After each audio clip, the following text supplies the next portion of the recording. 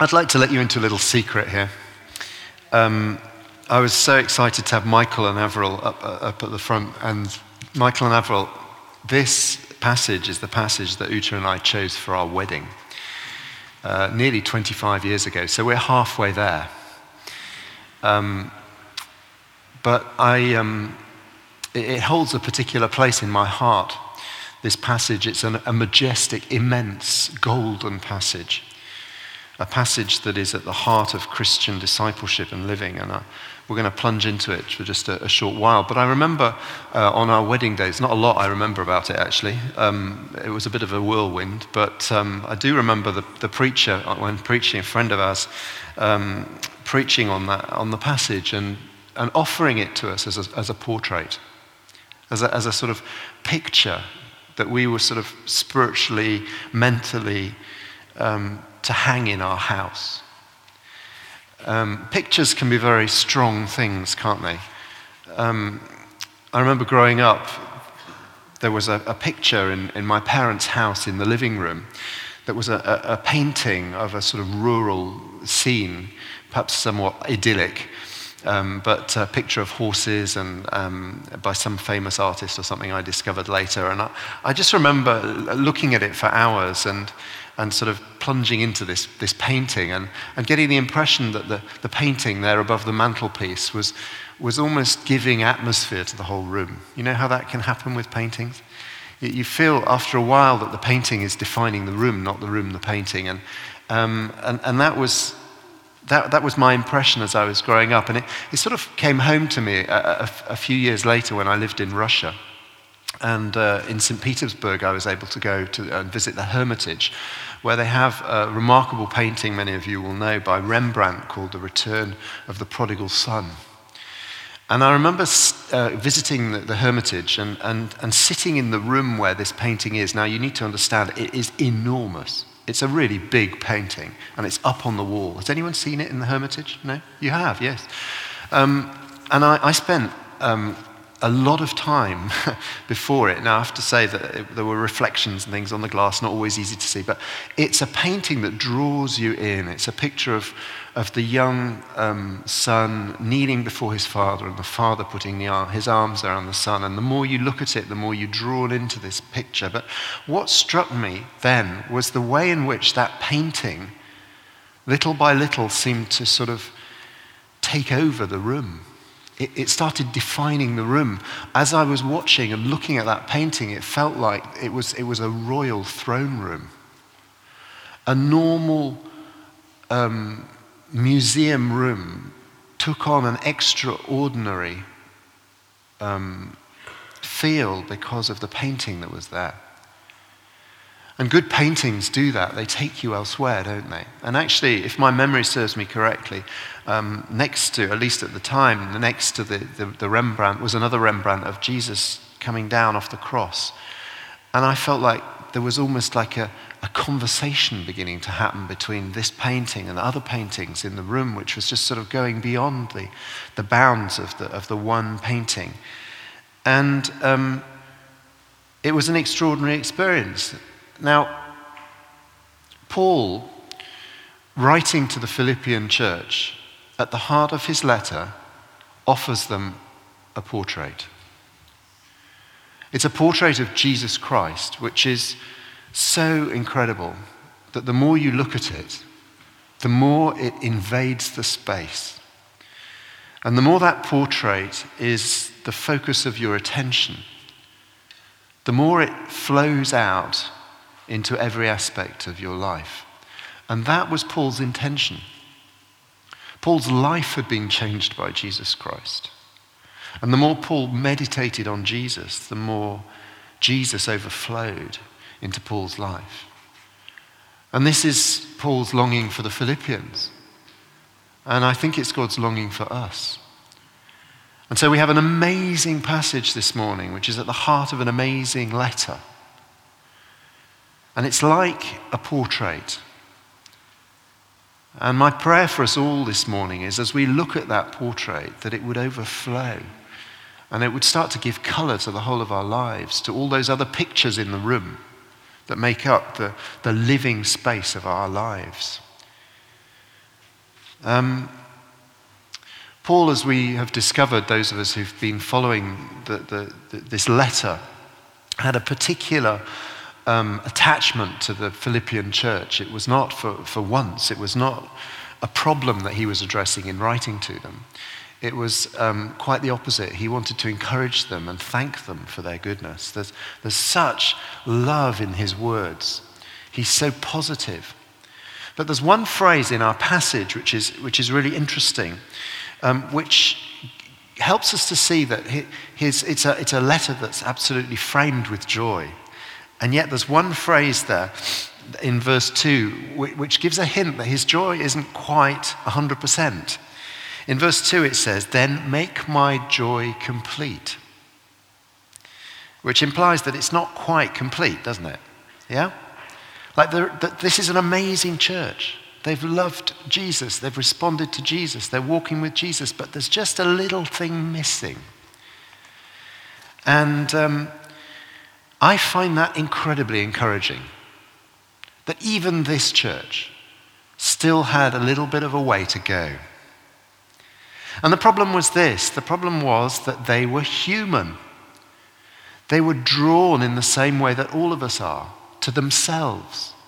And I think we can read through between the lines when he says, do nothing out of selfish ambition. My hunch is that they probably were doing things out of selfish ambition. Yeah? When he says in the next verse 4, not looking to your own interests, but to the interests of others, my hunch is that that was an underlying issue. When later on, in verse 14, he says, do everything without grumbling or arguing. My hunch is that there was that in the church. It's actually quite encouraging, because even the New Testament churches wrestled with issues, relational issues, how to work out their faith in their relationships. And so Paul is thanking them. He is rejoicing with them in the good things that God is doing. But he is also challenging them in this passage because there's a little extra thing they really need to get right. And that is their attitude. And he throws out to them a picture of a new attitude that if taken on, it will change their lives, and it will change their church, and it will change the world. He's offering them a portrait of Jesus Christ. And he's saying to them, put this portrait at the heart of your lives. And as you allow yourselves to dwell on that portrait, it will overflow into the rest of your life. There are two particular areas that Paul is concerned about. At the beginning of our passage, in chapter 2, verses 1 to 5, or 1 to 4, he's concerned about their unity, the way in which they relate to each other inside the church. And then towards the end of the passage, from verses 12 onwards, he's concerned with their witness. In other words, the way in which they relate to the world outside the church, and the witness that the church will be able to give or not give as a community with regards to the world, one in, one out. And in both cases, the way they're to live with each other and the way that they are to live in the world, it comes out, it flows out of the portrait of Jesus Christ. Now, I just came back. I was for 2 days in Paris.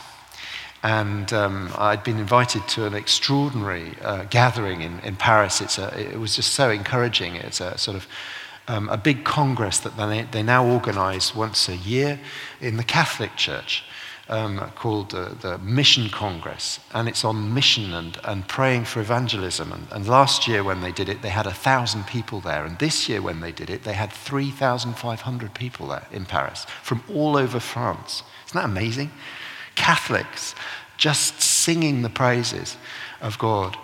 And I was able to address a group of 170 priests from all over France about how you renew church and how you seek God in a new way for evangelism. And it was so encouraging. But at the end of one of the sessions, one of the priests came up to me and he said, why is it that we trust the same Lord, but we're not united?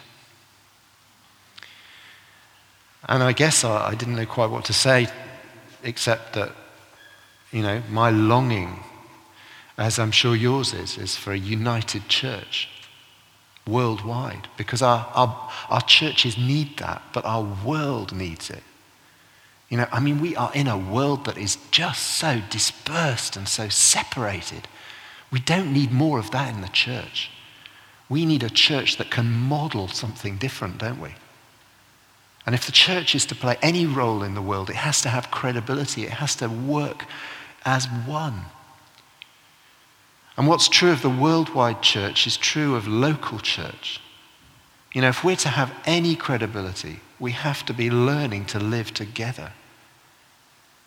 And I guess you have a longing inside you, like I do, that church would be a place where we dare to develop models where we can handle our differences in godly ways, where we dare to go beneath the surface, where we dare to forgive, where we dare to be something different. But there is only one way to do that. Or think about witnessing. This week I was at the Combined Churches prayer meeting, and I'd been given, they sort of dish out different subjects to pray about, and I was asked to lead them praying for Brexit. So I gulped, and I thought, okay, Lord, well, there you go. And I thought, as I was preparing, isn't that tragic? That there's an area where we can't even agree when we pray. Brexit, for whatever you think about it, has revealed in our society deep fractures, deep pain, a fear that some will suffer because they're the weak ones, the left out ones, suspicion of difference. Don't you long, like me, that the church would be a place where we can be united in longing to model something different? Where we can pray together for God's kingdom to come beyond politics. Because we know that real peace doesn't come through politics. Real unity doesn't come through superficial things. They're all good, but ultimately it's in Christ Jesus, isn't it? And so as I was leading these guys and praying for Brexit, I was thinking, my goodness, Lord, touch my heart, because I judge people so quickly. But there is only one way we can be united when we're different. Or take a different example. Think about our families.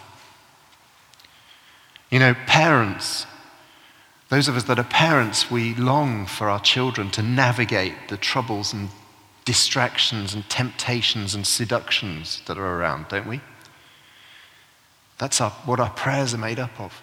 We long as parents to be able to see our children getting to that point where they can stand firm in Jesus Christ, witnessing and following Jesus. There is only one way. Or think about our workplaces. It was Dietrich Bonhoeffer who said, your life as a Christian should make non-Christians question their disbelief in God. Don't we long in our workplaces to have such an attitude that work is not an idol, but an opportunity to show that we worship God through our work, that we can be creative, that we can bless others. But there is only one way. Friends, there is only one way, and that is when we have the mindset of Jesus Christ. It's the only way to find unity. It's the only way to witness. It's the only way to be a sign of God's kingdom. It's to have the mindset of Jesus Christ. And so Paul, in this passage, as he's talking to these Christians, he puts in front of them a picture. And what a picture it is. You have to understand that, Jesus in this picture is going downhill, yeah? If you look with me at those verses from verse 6 onwards, Jesus, this is the picture, being in very nature God. You cannot start higher than that, can you? And yet when you get to you get to verse 8, he's come down, he's come down, he's come down, a servant, humbling himself, and then he goes as far as death on a cross. This is a picture that is radically different from what we see around us in the world. I mean, I've got nothing wrong with good ambition, nothing against the desire for us to have good lifestyles, for us to want the best for our children, for us to want to, but our society frames its ideals in terms of upward movements, ascending, and Jesus frames things in terms of downward mobility, downward movements. Now, if we think that's radical today, you need to understand how it was in the ancient world. You know, the ancient world despised humility. Humility was not a virtue for the ancients. It was something that was actually a hindrance. Because their aim, as any of you know from classical literature, the aim in the classical mindset was to achieve something, was to have glory. That's what classical tragedies are all about. People having glory and honor and then losing it somehow. And the ultimate person who personified that sort of success in getting glory and status would be the king, the ruler. Now in Philippi, which was in Macedonia, probably the most obvious example of that was Alexander the Great. Alexander the Great inherited the throne from his father, Philip of Macedonia. It was the throne of Macedonia. It was the throne of the area of Philippi. In fact, Philippi was named after Philip of Macedonia. So Philip's son was Alexander the Great. Alexander the Great, by the age of 20, was ruler of Greece. By the time he died, aged 33, only 33, he had subdued all the nations around him. He was the recognized ruler of the world, Alexander the Great. He'd reached the top. That's the model the Philippians are used to. Through military conquests, through success, through strategic planning, he'd got the top-notch job. Or perhaps in Paul's world, it would have been Caesar Augustus, the Roman emperor. And the Philippians would have resonated with that as well. They were a Roman colony. Caesar Augustus, who in his life managed to subdue all the peoples and create peace in the Roman Empire, but at what price? It was through war, but he got there. And he was seen as so much the ideal of glory that he was deified and seen as a god. Augustus Caesar, Philip, or Alexander the Great. Images of the search for glory and status that is actually not that far from the sorts of obsessions we see around us all the time in society. For status, for recognition, for identity, for celebrity, for recognition. Be someone. Now the thing is that typically the world offers a trajectory, therefore, that is up, up, up, up until we make a mistake and then it's down. Jesus offers a trajectory that is down, down, down, down until he offers his life and then it's up. It's an extraordinary inversion of what the world thinks of as its objective. It's a completely different mindset. Now, there are one or two really interesting things in this poem, because actually what Paul does is he takes what was one of the earliest Christian hymns and he inserts it into his letter.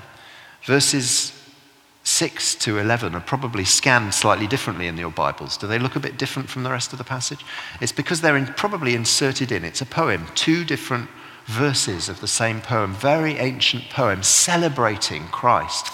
And in those few verses, those two sort of halves of the poem, we have a picture of the gospel which is just incredible. And let me just point out one or two words in this, because we could spend hours on it, but we don't have time. But here's the first thing. It starts, who being in very nature God. Can you see that? Verse 6, Christ Jesus, who being in very nature God. The word nature in Greek is morphe. It means shape. Yeah? Like morphology today. It means shape, space. He was in his very shape, God. Now look on with me to the next verse, verse 7. Jesus, who had everything, who was in the shape of God, he had everything. He then made himself nothing by taking the very nature of a servant. The word is the same, morphe, shape. You see that? Jesus had the shape of God. He was God. He didn't need to prove anything. You can't start much higher than God. He had glory. He had power. He didn't need to draw on anyone or anything for his own personal satisfaction. There's an interesting lesson for us about humility. It starts with knowing who you are. It's not about negating. It's about being sure of your identity, and Jesus was, but he didn't grasp it. The word actually here is translated, didn't consider equality with God something to be used to his own advantage. That's a bit of a, I'm sorry, but that's a bit of a weak translation. The translation means grasp. And it's an echo back to Adam in the Garden of Eden when he wanted to grasp. He wanted to take something in order to make himself someone. See that? Now Jesus is the opposite. He knows who he is, and so instead of grasping, he gives. He gives his life. And he takes on the shape of a servant. That's so interesting. What an example. It's all about humbling here. It's all about going down, not for the sake of it, but in order to identify with those around. So Jesus takes on the shape of those he's with. He identifies with them. That's extraordinary. That's what our God is like. He takes on our shape. He shares himself with us. He comes close. But there's another word here we see, verse 7, taking the very nature of a servant. See that verse, that word there? The word in Greek is doulos. It means slave. And we need to understand that the objective of the slave in the Roman and the ancient world was not to do things for himself, but was always to better his master. Okay? The slave always did things in order that the master should be lifted up. Do you understand that? Okay? The slave's objective and purpose was always to serve the master so the master could be honored. Now here's what Jesus does. Although he's got everything, he empties himself of his rights so that he can take on the shape of a slave whose objective is what? To serve those around and better them. As a slave, he comes alongside me, he comes alongside you, and his objective is to better us, to lift us up. He gives so that we can be empowered. He's not thinking about himself, he's giving so that we can become something. An extraordinary picture, radical, different. And then, not only that, but then as we move on, we see that he's willing to humble himself right down to the bottom, to give of himself. Not just for the sake of it. He doesn't just become a slave and then humble himself and come down to death, even death on a cross, just for the sake of it. He does it because through the cross, he is going to give life to those who trust in him. And so something happens around verse 7 there. There's it says, therefore God. God exalted him. Can you see that? So this isn't just a downward thing. This is a parabolic thing. It comes down and then something happens and up we go. And by that extraordinary movement of Jesus, God who comes close to us and comes and shares in our suffering and gives his life on the cross for us, God then gives him back something. He doesn't earn it. God exalts him. And we end up at the end of this passage With Jesus, it says there, verse 9, can you see that? God exalted him to the highest place. Now understand, Jesus gave up his place, didn't he? He gave up his role. He gave up his status to become alongside us. And God gave him back a place. But not only that, it then says, and gave him the name. Jesus became nameless, just one amongst many. And God gave him a name through the resurrection, through life coming back. God gave him a name and lifted him up and gave him the name above every name. And then what about right at the end? And so that every tongue might confess that Jesus Christ is Lord to the glory of God the Father. There's glory. Listen, friends, at the end of this story, we get everything people long for. A place, a status, a name, and glory. But it has not come the normal way. It comes through humility, through a self-offering, through a downward path. That is our God.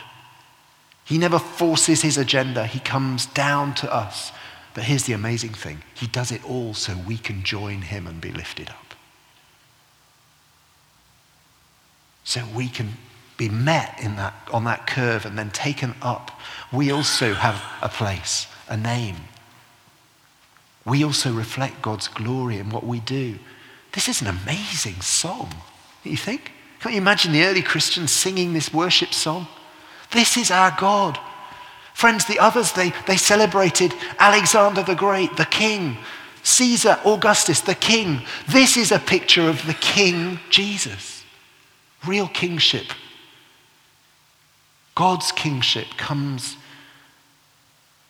through sacrificial love. Through gentle obedience, joining people where they are, taking on their shape, lifting them up, giving them a place, a name, glory. Oh, I just love it. I can imagine the early Christians singing this song, the heart of their faith. But here's what Paul does. He takes this song and then he says, that has got to work out in your lives. It's not enough to believe that, to sing that, to celebrate that. It needs to come deep inside. And so the verse that it all turns on is verse 5. In your relationships with one another, have the same mindset as Jesus Christ. This isn't just to celebrate Jesus. This is because we're asked to have the same mindset. Not to hold on to our status, but to empty ourselves. To get alongside, to take other people's shape, to honor them, to become servants so they may be lifted up in God's economy.